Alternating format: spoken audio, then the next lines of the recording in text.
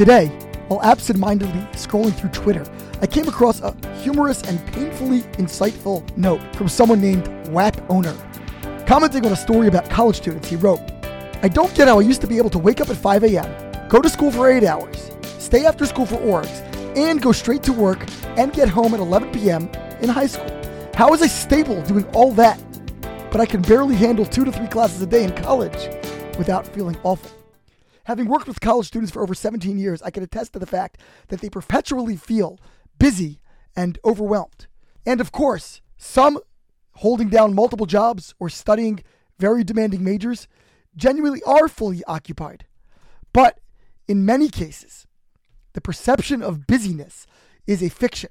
For the majority of students, their actual commitments pale relative to how scripted their days were in high school or to how demanding they will be once they enter the workforce and start a family. Why then, in a discussion group this week about work-life balance and Shabbat, were some of our students of the impression that they had no time to get their work done?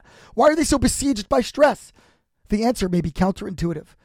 We encounter Avraham this week at the peak of his post-surgical pain, 3 days following his circumcision. Despite enjoying a visit from God himself, Avraham cannot tolerate the possibility that passers-by may need a place to lodge or dine. He positions himself at the entrance to his tent, perusing the landscape for signs of wayfarers. And he lifted his eyes and saw, and behold, 3 men were standing beside him. And he saw, and he ran toward them from the entrance of the tent, and he prostrated himself to the ground. Did Avraham not have the ultimate set of excuses to avoid reaching out to travelers? He was in significant pain, and none other than God himself was visiting him.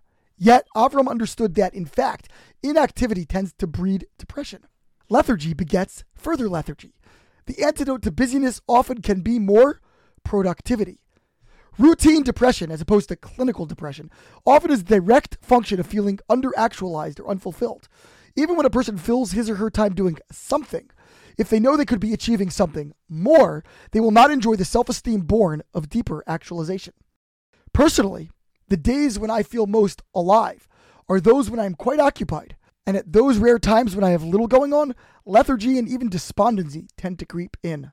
Often I feel most agitated when I am least engaged in meaningful and constructive endeavors. Benjamin Franklin's aphorism, "If you want something done, ask a busy person," expresses both a paradox and a truism at once. The habits of mind that engender accomplishment stave off the rationalizations and feelings of overwhelm that tend to paralyze others. Or, in rabbinic parlance, a mitzvah begets another mitzvah. Towards the end of our parsha, Avram faces his most difficult test, the binding of his prodigal son, Yitzchak. And yet we read that Avraham arose early in the morning and saddled his donkey, upon which the Talmud comments that he hastened to perform the mitzvah.